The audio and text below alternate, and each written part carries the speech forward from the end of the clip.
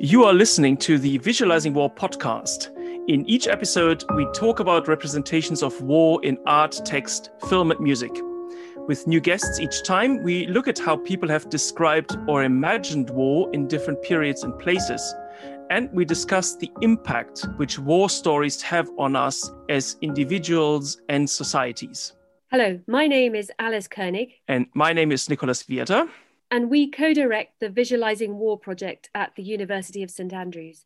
Our guest today is Lady Lucy French, founder and chief executive of Never Such Innocence, a project which gives children and young people a voice on conflict.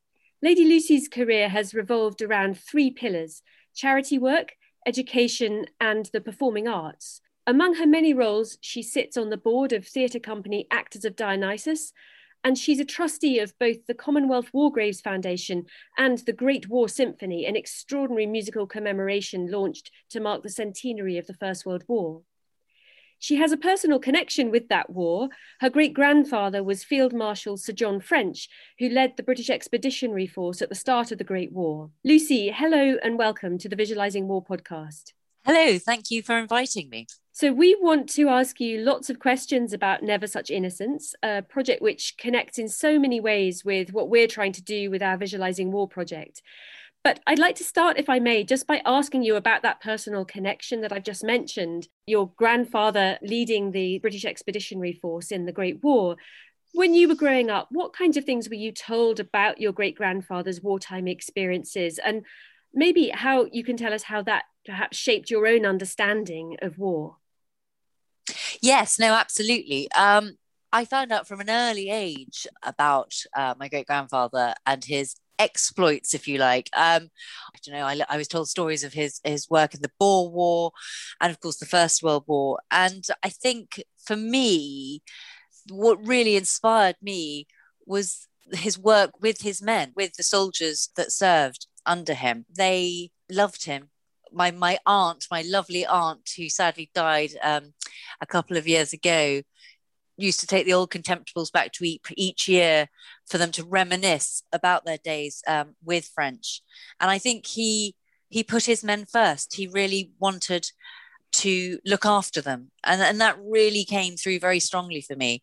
And I think his work right the way through his career demonstrated that it's about people, it's about relationships, it's about building trust. And I think it was a great inspiration. Thank you. That's really interesting to hear that, growing up with those stories and getting that insight must have been really, really quite extraordinary. So there's obviously a very personal connection for you to this project. And now I'd quite like to hear more about how that developed into that project in the first place. So how did you get the idea for Never Such Innocence?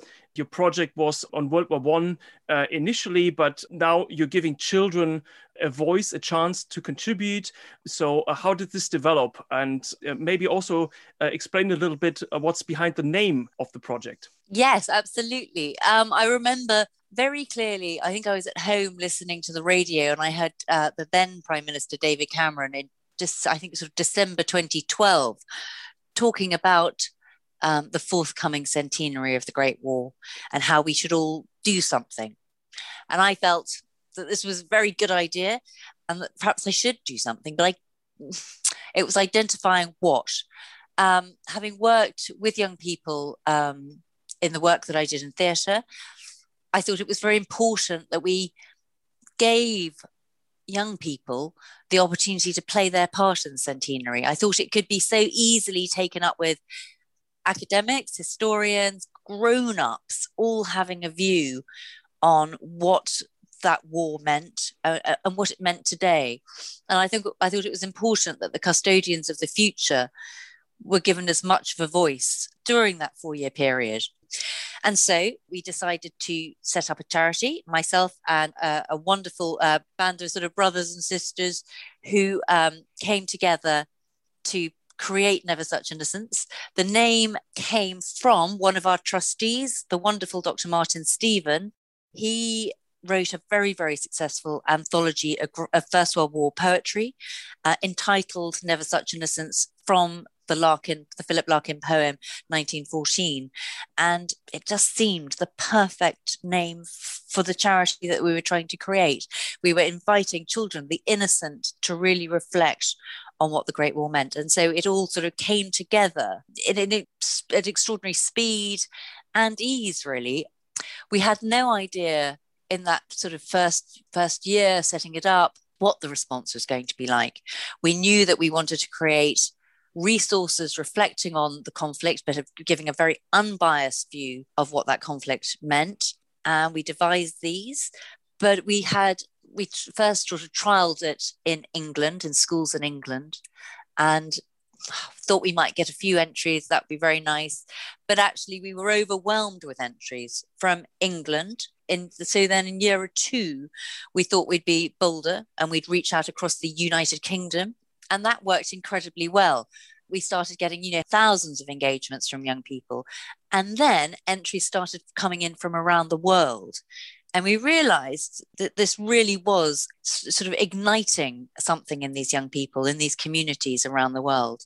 And so it started to grow. That sounds amazing. And so, growing from this sense that you want to give young children and young people a voice, and just finding out that they really want to have a voice and have a say, and giving them that space. I think it's interesting that you wanted to make sure that whatever you put out there wasn't leading them, wasn't guiding them, was opening up a space for them to think, react, respond, and speak, tell adults, tell other people what their view of the Great War. So initially it was about the Great War, wasn't it? Yes. And it would be really interesting if you could just recap a little bit what kinds of entries you received in those first couple of years, what themes emerged from them, what did children want to highlight about how they felt about the Great War? If you've got some specific examples to share with us, that would be fantastic. Yes, no, absolutely. I mean, I think it was really interesting. A lot of the young people reflected on personal stories. They remembering grandparents, great-grandparents, uncles, aunts. We also had a lot of young people reflecting on the horror of war, things they'd obviously learnt in the classroom, seen on the television. And so that we had a lot of gore, a lot of mud, a lot of blood and guts. But we also had a lot of young people questioning why had it happened, and trying through their poetry, through their art, to understand it. And I thought we found that very enlightening, actually, reading the entries that were coming in.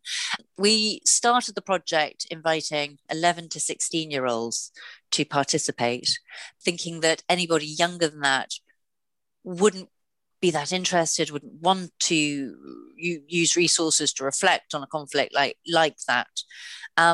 But to our surprise, we suddenly started getting huge quantities of entries from primary school children. And really wonderful, I mean, incredibly powerful entries from primary school children. And so we then, the following year, so the 15-16 competition, we changed the age range from 9 to 16. And that worked really, really well. We had entries from right the way around the UK. We had children that had sort of SEN challenges, and we were delighted to really reach out to as many special schools, communities that we could. We wanted to create something that was absolutely inclusive of everybody, every voice, every background. And I think actually that worked very well. We still are a tiny, tiny team, but we made sure that we reached out in a very personal and direct way to schools so that they felt that what those children had to say was really, really valuable and important. One of the poems that I think really struck me from year 1 came from a young man. He was in the age 14 to 16 category that suffered from quite severe autism. He ended up winning a prize in our first award ceremony, and he and his parents came to the awards, and they were visibly moved by the extraordinary work that this parent's son had created. And he'd had a problem expressing deep emotion. I'd like to just share his poem with you. Absolutely. Because I think it really is extraordinarily moving. It's called What Happens Next. What happens next? Will our lips meet again? I long to feel you, but know in my heart this could be the end. Are you listening, my darling? There is hate and selfishness, but I am only full of love and hope. That from a boy that had had difficulty expressing any kind of emotion was an extraordinary response to loss during the First World War. And he went on to really achieve great things. So that was a phenomenal start to our story. And we've had entries reflecting, and we had a lovely young girl from New Zealand who was inspired by her great uncle who served in the First World War. And so we were starting to build a real picture of the impact that conflict had had on today's young people. And so we initially, it was just a poetry and art competition. Then we introduced song in 2016, which worked very, very well. It opened up a whole new range of opportunity for young people to express themselves. And I think it's really all about young people that we work with, the opportunity to feel that their voice is important and powerful and can impact the future, can impact world leaders. Absolutely. I mean, what you've just sketched there is really important, really interesting testimony to the way in which this project is not only helping people explore those big questions, why do we fight, but exploring, as you say, their personal connections and their personal responses. As you know, like you, many people even today grow up with some kind of personal family memory, stories that are handed down. So there's that very personal element, but then there are these bigger questions. I just want to mention that listeners can obviously find out a little bit more about the project on the Never Such Innocence website, but you can also look at some of the entries which Lucy is talking about here. There's poetry and there's also art on a blog on the Visualizing War website. Yes, obviously we'd like to know more about how the competition worked, but before we move on to that, one of the things that sort of comes out of what you were just saying for me and for the project is that we are obviously quite interested in how stories come into being, how stories are sort of give rise to more stories, and how there's a memory culture that's created.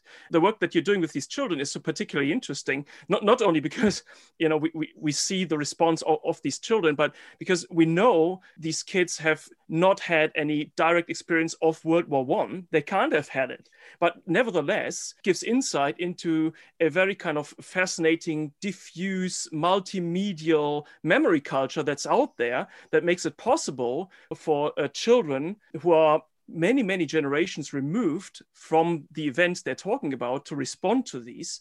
But at the same time, we also see how thinking about a war that they weren't involved in gives then rise to new creative stories. And kind of there's this proliferation of storytelling that comes out of a proliferation of stories in different media that to me is really striking. It's exactly the kind of thing that we're interested in the project in. Just following up from that, I would also say, I think, I love the fact that the title of the project connects a Philip Larkin poem through to the new storytelling that children are themselves doing, and empowering them to feel that they're part of a long tradition of memory, storytelling, processing of experience. Yes, I mean, I think the thing that really strikes us, the way in which young people perceive conflict and the way in which they want to share their thoughts and their reflections on those events.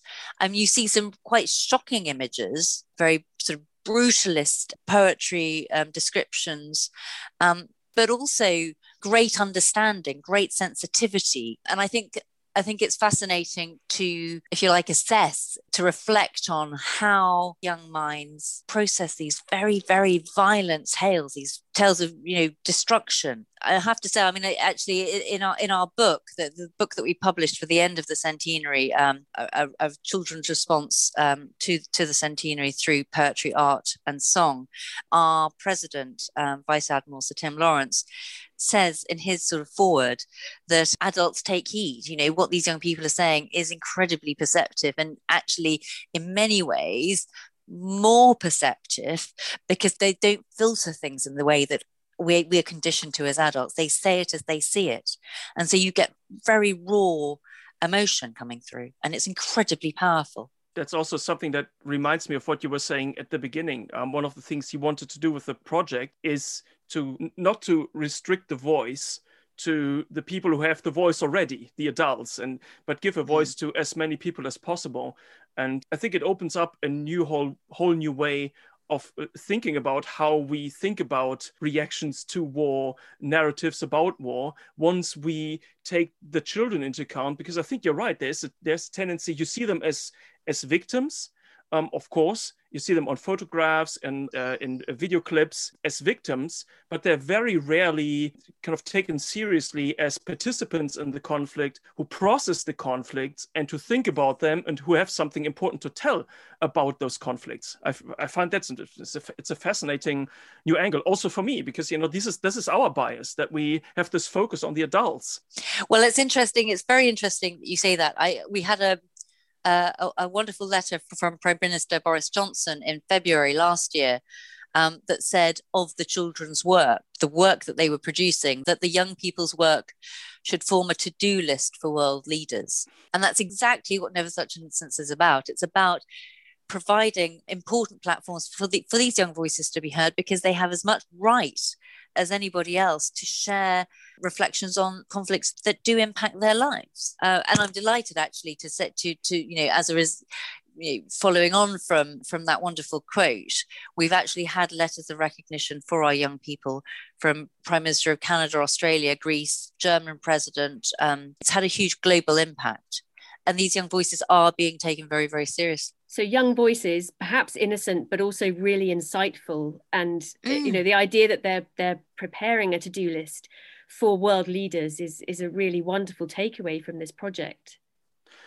I think we definitely want to talk a little more about the kind of impact that you were hoping to have with this project, the kind of impact you got. Before we do this, I just wanted to ask about the competition again, because you said that, this started as a competition and you received so many entries. So I suppose I have a bit of a practical question. How do you process all those entries, and what were you looking for, and what kind of prizes did you give out? I understand there was some monetary prizes involved, but also the chance to take part in some commemoration ceremonies and things like this. So could you tell us a bit more about how that competition worked? Yes, absolutely. When the entries come in, it's a huge labor of love. Our team are extraordinarily dedicated in logging absolutely every entry that comes in. We have teams of shortlisters in partner organizations. Friends do shortlisting for us, which is brilliant and very, very much appreciated, especially when we have thousands and thousands of works coming in. And then we have judging, final judging. So our judges work extraordinarily hard, reading, looking at, listening to absolutely everything that comes across their desk. There's a lot of deliberation, quite a bit of argument. Occasionally it gets quite heated. I'm not a judge. I'm far too close to the project to do that. I have my favorites sometimes, and so don't let my bias get in the way. But the judging process is actually one that I find incredibly rewarding to watch, because there, as I said, there's a lot of debate and discussion and analysis of the work that comes in, and it's wonderful actually to recognize that. The thing that I think is important is absolutely every young person that participates in the program receives a personalized certificate of commendation for what they've done. By putting pen to paper, by thinking about conflict, they have done something important, and we've always put it at our core that every young person is valued for the contribution that they're making. We used to have prize money. We don't actually anymore, but we used to have prize money, which was interesting. I mean, I thought it would have been a great incentive, and when we stopped doing prize money, I was concerned. I was genuinely worried that it would have an impact, and I'm delighted to say that it had no impact at all. In fact, we were receiving more entries following that. So that was great. That was really interesting. We did a survey towards the end of the Centenary Project, asking why young people, why schools and communities had engaged in the project. Was it sort of A, because it was the centenary of the First World War, B, because it was an international project? And the overwhelming response, surprising to all of us, was that it was an international project. So I found that very revealing. I thought that was very interesting. In terms of special recognition, and so the participation of our young people in special events has always been something that's very important to us. And we've worked very, very hard to ensure that our young people receive extraordinary moments that will hopefully stay in their mind for many, many years to come. We were delighted to team up with Royal Navy for the Battle of Jutland commemorations, which was fantastic. We had children at South Queensferry, we had children on Orkney, having the most wonderful time, meeting the Princess Royal, meeting Nicola Sturgeon, Duke of York. Really was a very, very special moment for all the children involved in those commemorations. We were delighted to take part in the Passchendaele 100 activities in Belgium. We brought children from the UK over, and we also had some Belgian children coming together and sharing the poetry to a live audience, and they were then presented to the Prince of Wales, then the then Prime Minister Theresa May. We've done all sorts of things. In fact, we had for our finale, we had RAF 100. We had some children taking part in the fly past over Buckingham Palace. So we really try and find things that will make our young people feel as special as they possibly can. We have an awards ceremony every year. Sadly, we couldn't have one last year and won't be having one this year as a result of the pandemic. But usually we have a very important, very special awards ceremony for young people. We invite children from all over the world to attend, and we do have children flying in from right the way around the world: Malaysia, America, Greece, Romania, all over the world, which is great. And we pull out absolutely all the stops to make the young people feel that they are as important as they are. And often, I think one of the things that really strikes me when we talk to young people is and to their families is that they say things like this don't happen to people like us, but they do, and they are, and that's really important. I think it's vital that, particularly in today's world, that our young people recognise that there should be no boundaries to what they can achieve. That sounds extraordinary. So one of the involvement in the project doesn't just end with them submitting an entry and hearing back with a letter of commendation. It's this sense that you're opening up a dialogue. And I think one of the wonderful things about this is that it's grown so that it is really international. So obviously you said you started in England, you started with the Great War, but you're getting children engaging from, I think now, something like 92 countries in the latest competition. Is that right? Yes. So we're now up to, it's a fast moving project. We're up to 99 countries this year, and 104 countries in total. During the 4 years of the centenary, we reached young people in 47 countries. And so, yes, we're delighted that I can't believe really that in 1 year, we've received entries from children in 99 countries around the world. It does seem quite extraordinary, but highlights how important young people think their reflections on conflict are.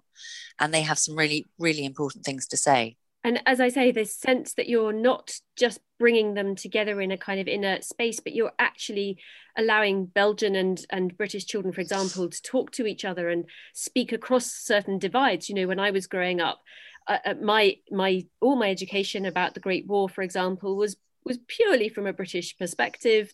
There wasn't any kind of dialogue. So this is a really interesting and important part of the project.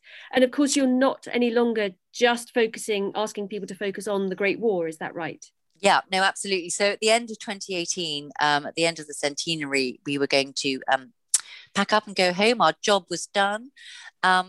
And we had a big finale at Buckingham Palace, which was wonderful. So children from around the world came and were recognised at a tea party there. Our schools and our communities invited us. They asked us if we would continue, and we did. So we did a year-long consultation, really asking our beneficiaries what they wanted to look at, what they wanted to address. And the overwhelming response was that they wanted to look at conflict more broadly. And so we shifted our focus to give children and young people a voice on conflict more broadly. So that launched in 2019. And we invited children to really reflect on personal family stories relating to conflict, refugees fleeing from their homes, or the feelings of service children with a parent deployed. It became a lot broader. We produced resources reflecting on anything from the Punic Wars, the Irish War of Independence, the partition of British India, to the fall of the Berlin Wall. We were really trying to open up conflict to get as many responses as we possibly could. And I think it's interesting that we invite children to consider why conflict starts and how it starts. I mean, we've learned a huge amount in the last couple of years on how children perceive conflict and what they think. We've always tried to define conflict in terms of a war, and getting a 21st century view from young people on that is very, very interesting. And we've had some very, very emotive topics that we hadn't even considered.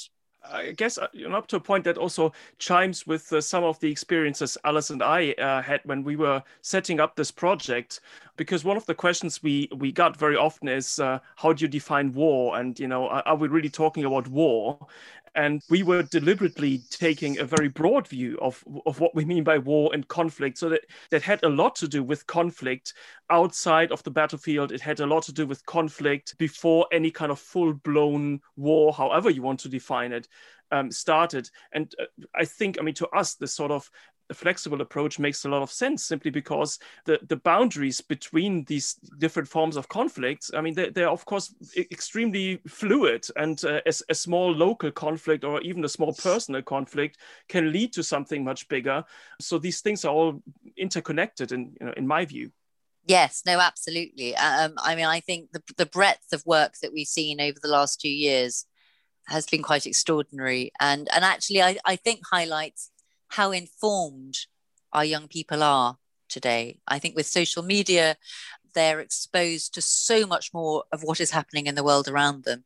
And they are very passionate and very keen to support other young people in other countries, which I found, fantastic. We had a wonderful picture depicting a child in Afghanistan. And when we looked to see where this entry had come from, it had come from a child in Belarus. So I think it's just fascinating to see the concern that young people have for their fellow children and young people. And obviously we debated quite long and hard about whether we would include COVID-19 as a sort of topic that we wanted young people to tackle in this year, the sort of 2021 competition. And we decided that we would do it, we would include it, because so many people, including world leaders, had said we are at war with this pandemic, with COVID. And so we got extraordinary reflections on how life had changed around the world for young people as a result of the pandemic. Again, that's something we're very interested in, the question of war as a metaphor, and the way in which you have these deep-seated ways in which war makes us think about issues, which then also conditions our responses to those issues. So this idea of war as metaphor is a way of telling a narrative about contemporary events in certain terms, and thinking of events that are happening as war. That's just as important as it is to think about actual wars or conflicts, because that's the sort of feedback loop that's important to us as well. The way in which thinking about things in certain terms then makes us act in certain ways. If I can just come in there as well, I think what you're saying about some of the definitions of conflict, I think, for example, you've had entries that depict knife crime as part of conflict and so on. Some of the definitions have surprised you and taught you things. And I just think it's really fascinating that a project that started with the Great War, which is, I think, where most of us get our first impression of what war looks like, what war is, what it does to people. That's our go-to kind of coordinate for understanding war. And what you're saying is that the entries that have come in subsequently on all sorts of different kinds of conflict are really have the power to teach us new things about how we visualize conflict, how we understand war, how we understand why it starts, how we understand what happens in it, and in fact, what the consequences and the impacts of it are. Yeah, no, absolutely. I think, the 2020-21 competition invited young people to reflect on unheard voices of conflict stories from around the world. And that's exactly what we got. We had many references to the Rohingya, Uyghur, COVID, school shooting, the violence we've seen in Hong Kong, but also very localized issues. We had a series of entries about the farming struggles in India, which in that community is a conflict. We've had obviously a number of extraordinarily powerful works reflecting on knife crime and gang violence. One one that particularly springs to mind. We were doing one of our road shows. We tour the United Kingdom, doing a series of road shows each year when we can. Sadly, we haven't been able to do that for the last year, but when we can, we do. We were doing a road show in Warwickshire, and we were at Sutton Veny. We were at a wonderful house in a very tranquil setting, and we'd invited as many young people from local schools as we could. We had the local MP, we had the Lord Lieutenant, we had a really wide-ranging collection of members of the community. And one young boy stood up on the stage and started to recite his poem, which we hadn't had sight of before. And it took us all absolutely by surprise. I mean, it was the most extraordinary thing. And I thought I'd just like to share perhaps the first stanza of this young man's poem. It's called "We'll Find Hope in the Morning." Society is shattered, humanity is lost. On the scales of Lady Justice, does the gain outweigh the cost? The safety of the people for which the fearless fighters fought, the souls that fell in Flanders fields, is this what they fell for? They fought for all our futures, believing Britons shall never be slaves. Is this the greatest Britain that they gave their lives to save? There's no infantry on our streets, but infants armed with knives. Should the children in our classrooms be prepared to lose their lives? Rejected, scared and lonely, a child the age of 9, death accepts him warmly, another victim of knife crime. That's the first stanza of what is a really powerful poem. And I have to say, I think there were 200 people in the room and there was absolute silence. I mean, this young man had summarized what he'd witnessed in his own community so acutely and so well. I mean, we're constantly overwhelmed by the work that does come in. I found that quite overwhelming. I've got tears in my eyes after listening just to the first stanza of that. And again, I think it's a really interesting lesson in storytelling, because he's respun a story about what people died for, giving their lives, sacrifice, to think with a new way, in a new way, through a new lens about how we redefine, how we understand, how we visualize conflict. And, you know, just that's incredible, as you say, incredibly powerful, incredibly insightful, and very, very moving. Mm-hmm. So really incredible. And again, listeners to the podcast will be able to read the whole of that poem on the Visualizing War blog that accompanies this episode.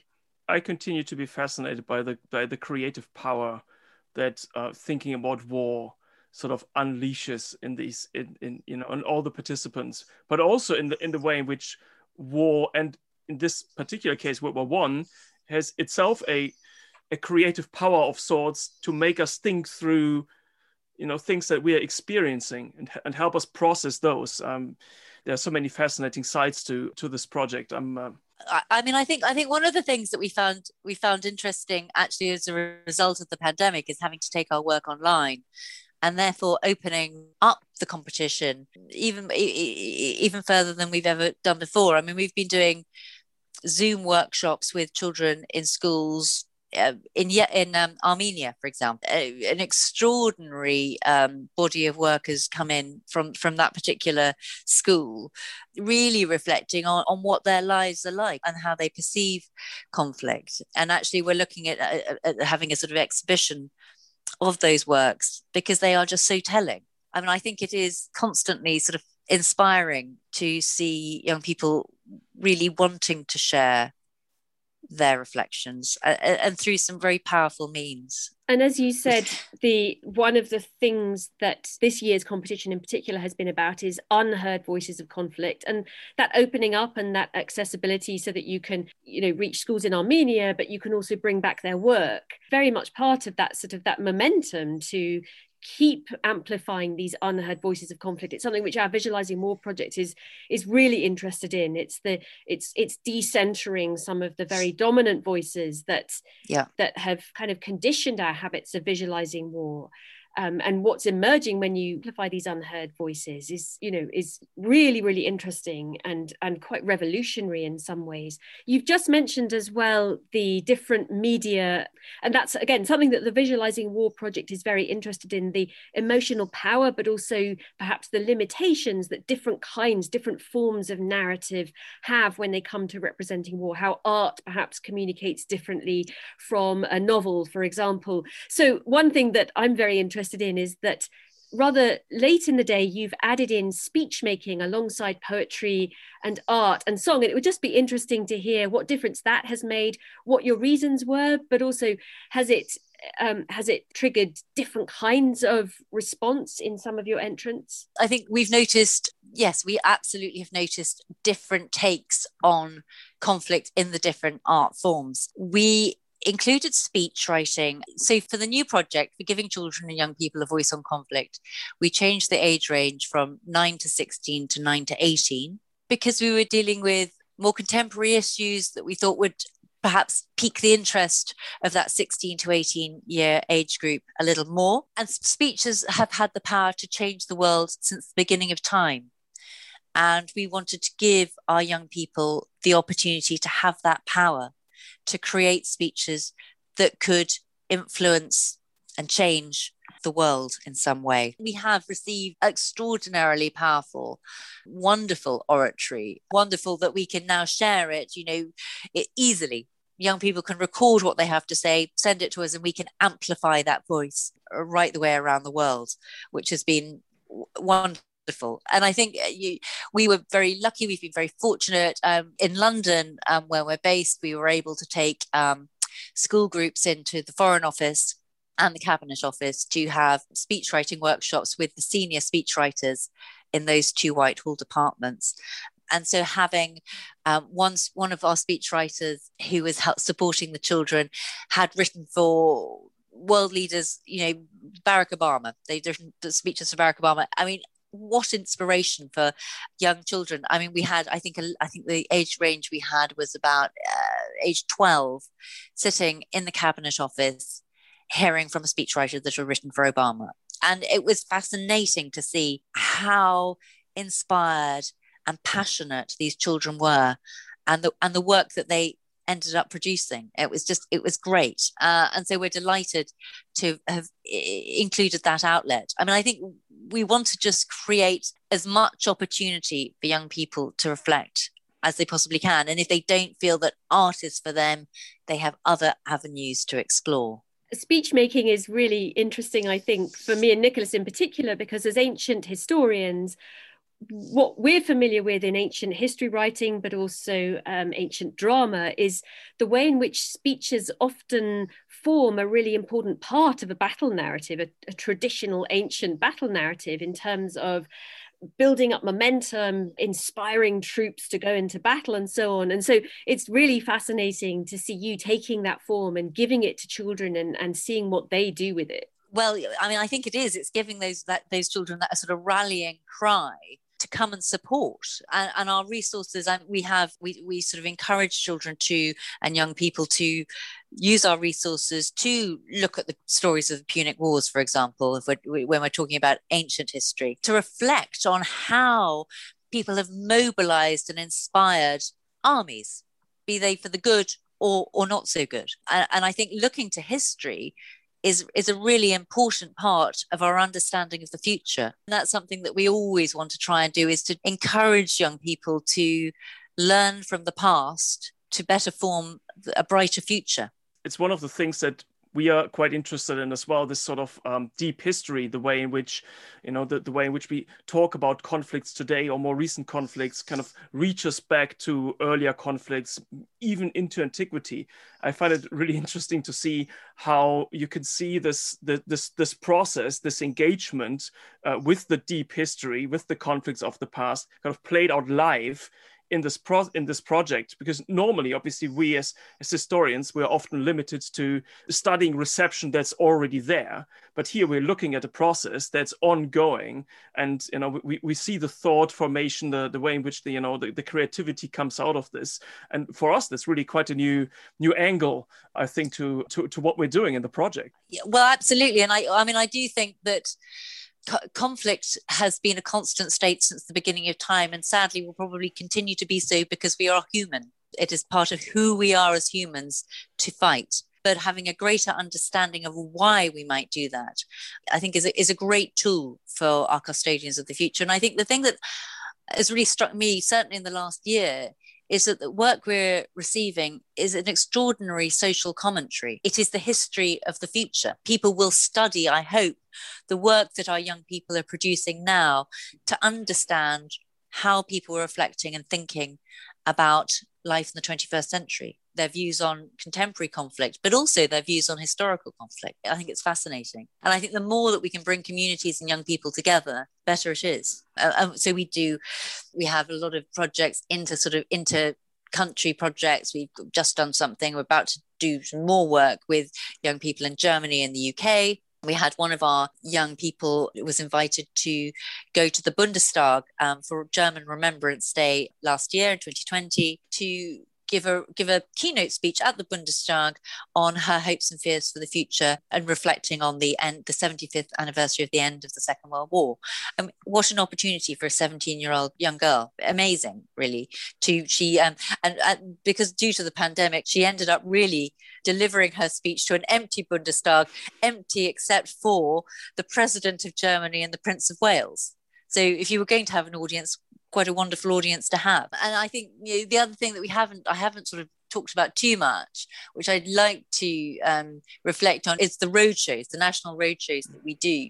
And I think that's a really important part of what we do, because we talk about giving young people a voice, but this is really giving young people a voice in action. We invite children to come to extraordinary, very special locations where they may not have access in normal times.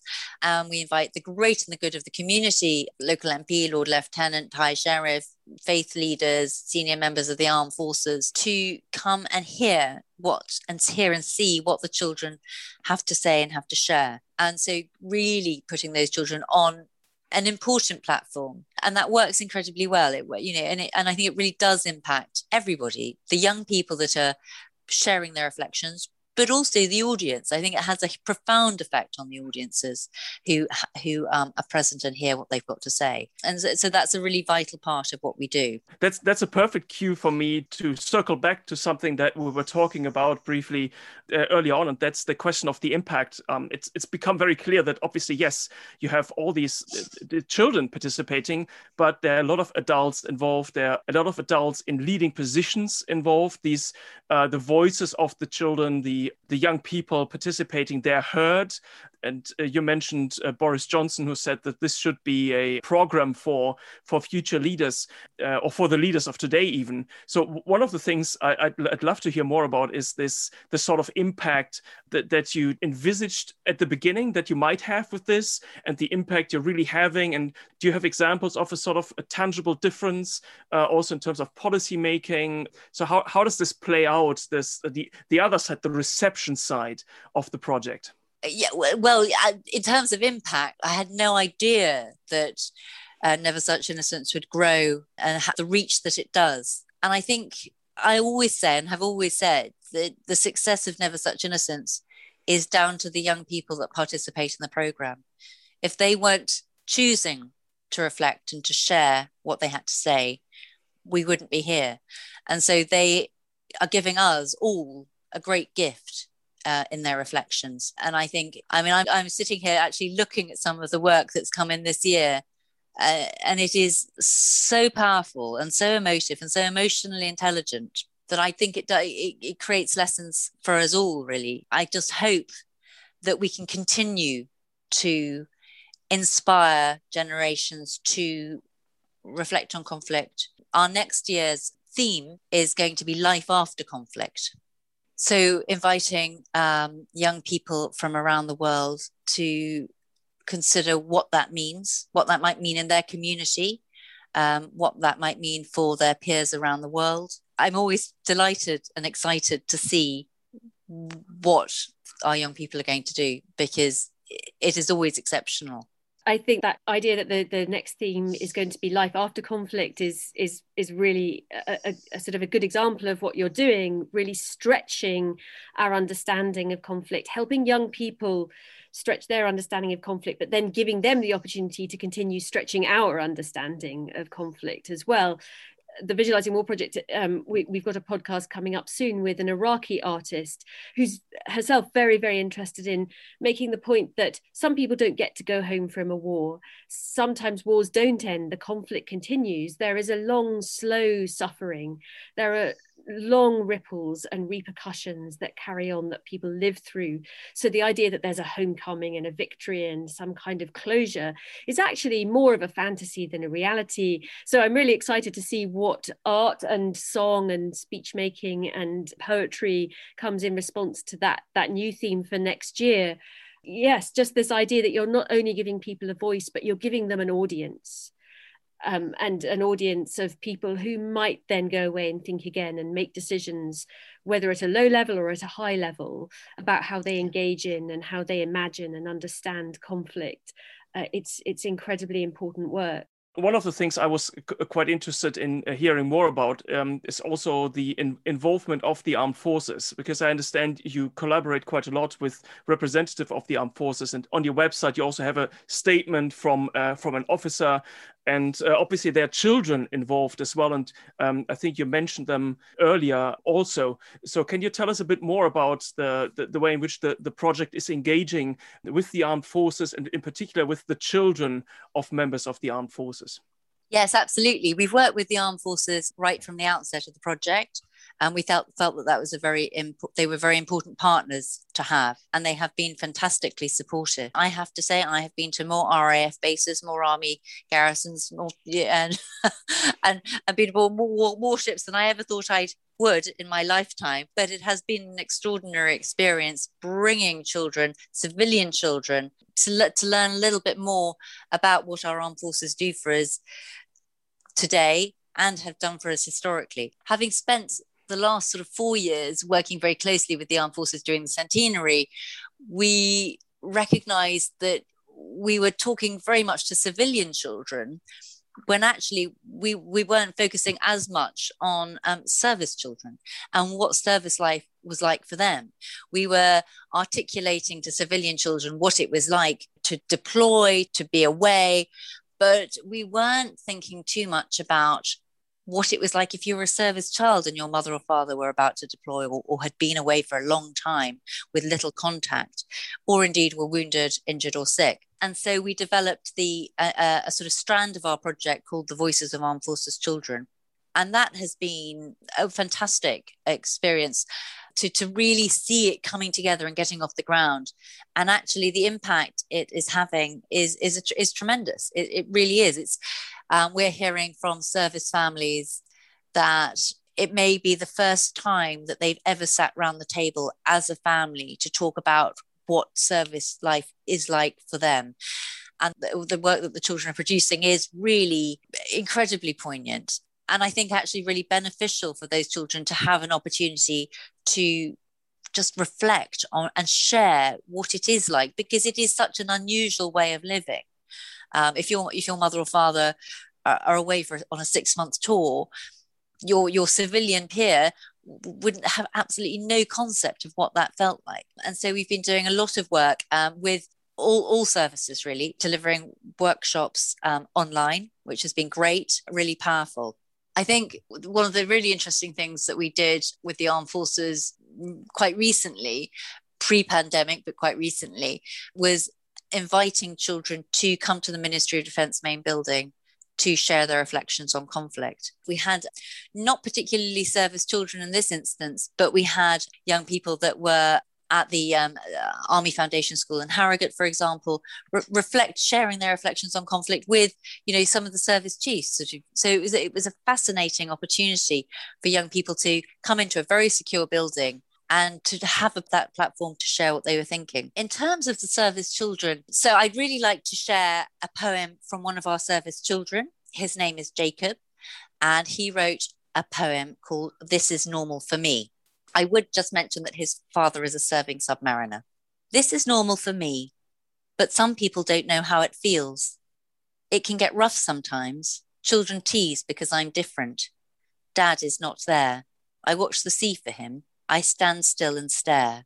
This is normal for me, but it might be different if you stayed around a lot. Christmas, birthdays, holidays, New Year's, when we have been apart. Missing someone so much, I have no words for being so sad. Separation and silence. This is normal for me, counting days until you are gone.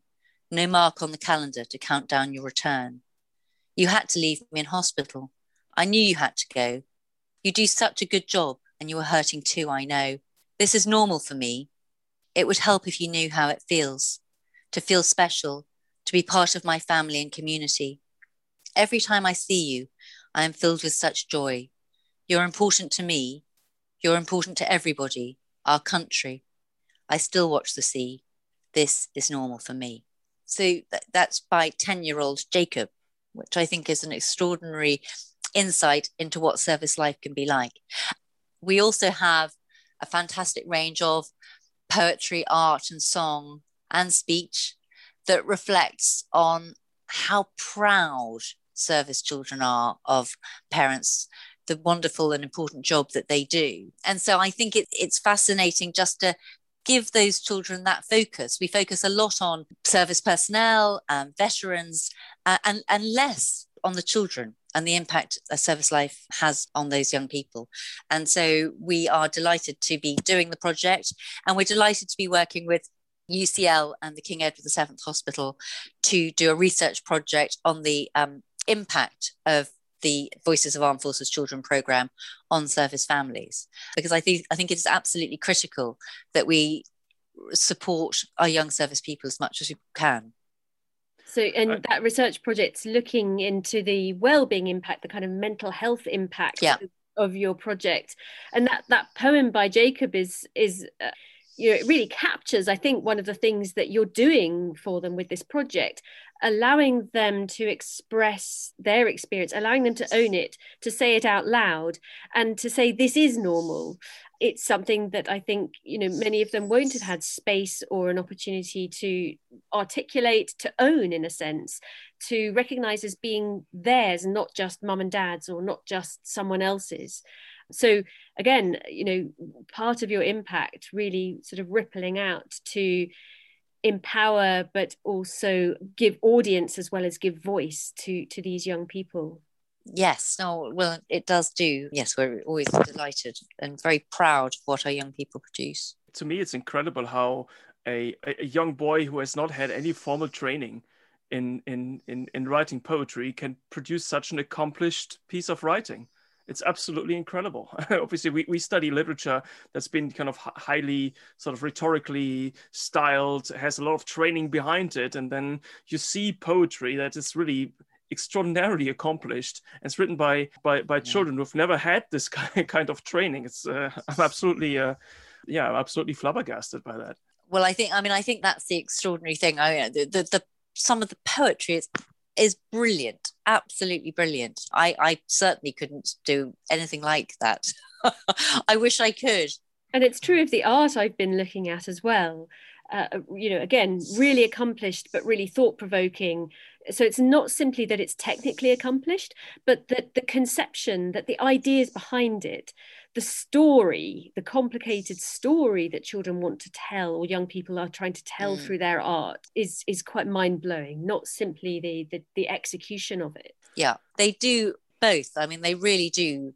They are extraordinary storytellers, but are also extraordinarily accomplished, as you say. I mean, we're sort of often bowled over by the quality of the work that we receive, which is one of the reasons we publish their work, because it deserves to be published. It is exceptional. Absolutely. So one of the key themes of this project, of this podcast today, really is narrative and impact, giving a voice and the impact that voice has on the people who are given the voice, but also on all the people of all different ages who are listening to that voice. And obviously that's something that's very dear to our project, this what we like to call the feedback loop in a way. That's something your project illustrates so beautifully. Can I just ask about your next project again, as a sort of outlook on what's next? You mentioned you already have something in the pipeline. You're already planning a project on life after conflict. Could you just tell us and our listeners a little more about that? Yes, absolutely. I mean, I think we're sort of concluding a series of analysis of conflict, and as part of that, I think it's important that we invite our young people for next year to reflect on what life after conflict, and also paths to peace, how communities make peace, how war comes to an end, and how you live with an ongoing conflict. We're launching that this September, and it will run right the way through until March 2022. I think one of the things that we are keen to hear is the voices of as many young people as possible from around the world. We feel that having had such an impact in terms of reach so far, we want to reach further. We want to hear more voices. I mean, I think it's been very informative, actually, since launching the Giving Young Children a Voice on Conflict programme, just to see the sheer scale of what young people want to say. And we just want to keep building on that and hearing more and more, so that we can create a historical reference to where we are in society today. And I think, we've absolutely got the bones of something that will provide the most powerful social commentary moving forward. And so I'm very excited about what we're going to see. And then we will be embarking on our next 3-year programme starting in 2022-23, looking at another aspect of conflict, which I shall tell you about another time. But it's just important that we keep going and we keep hearing these voices and we keep allowing young people to have their voices heard. They are very, very important. I already see another podcast interview on the horizon. Absolutely. It's clear that, Never Such Innocence will keep growing because it's so important, because it's doing such important work. And you've mentioned a couple of times the fact that you're building up this incredible archive of material, which could be the subject of a research project in itself, but also actually the subject of some amazing exhibitions. I would hope in the future it would be wonderful to give more people access to these young voices on conflict.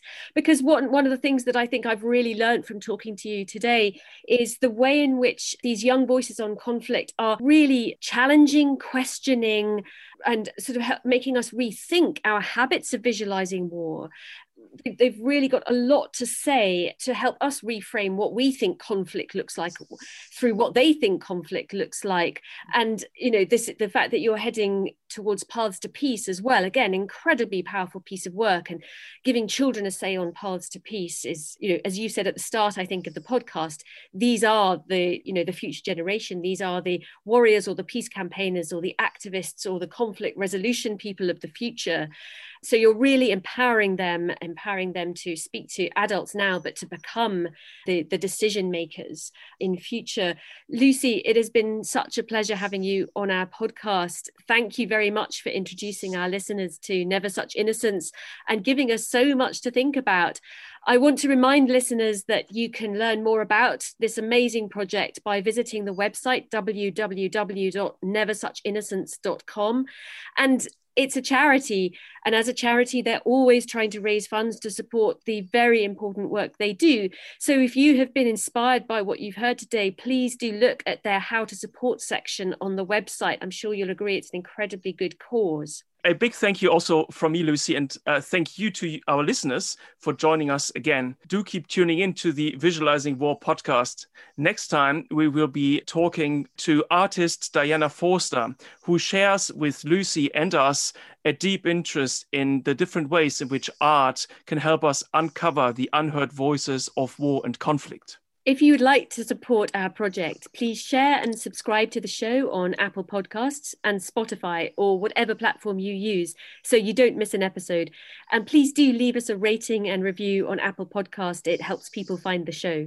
If you'd like to join the conversation further, you can follow us on social media. Just search for Visualizing War, or get in touch directly by emailing us at viswar@standrews.ac.uk. And you can find our website on the School of Classics website at the University University of St Andrews. Our theme music was composed by Jonathan Young. The show was mixed by Sophia Gertin. Thank you for listening.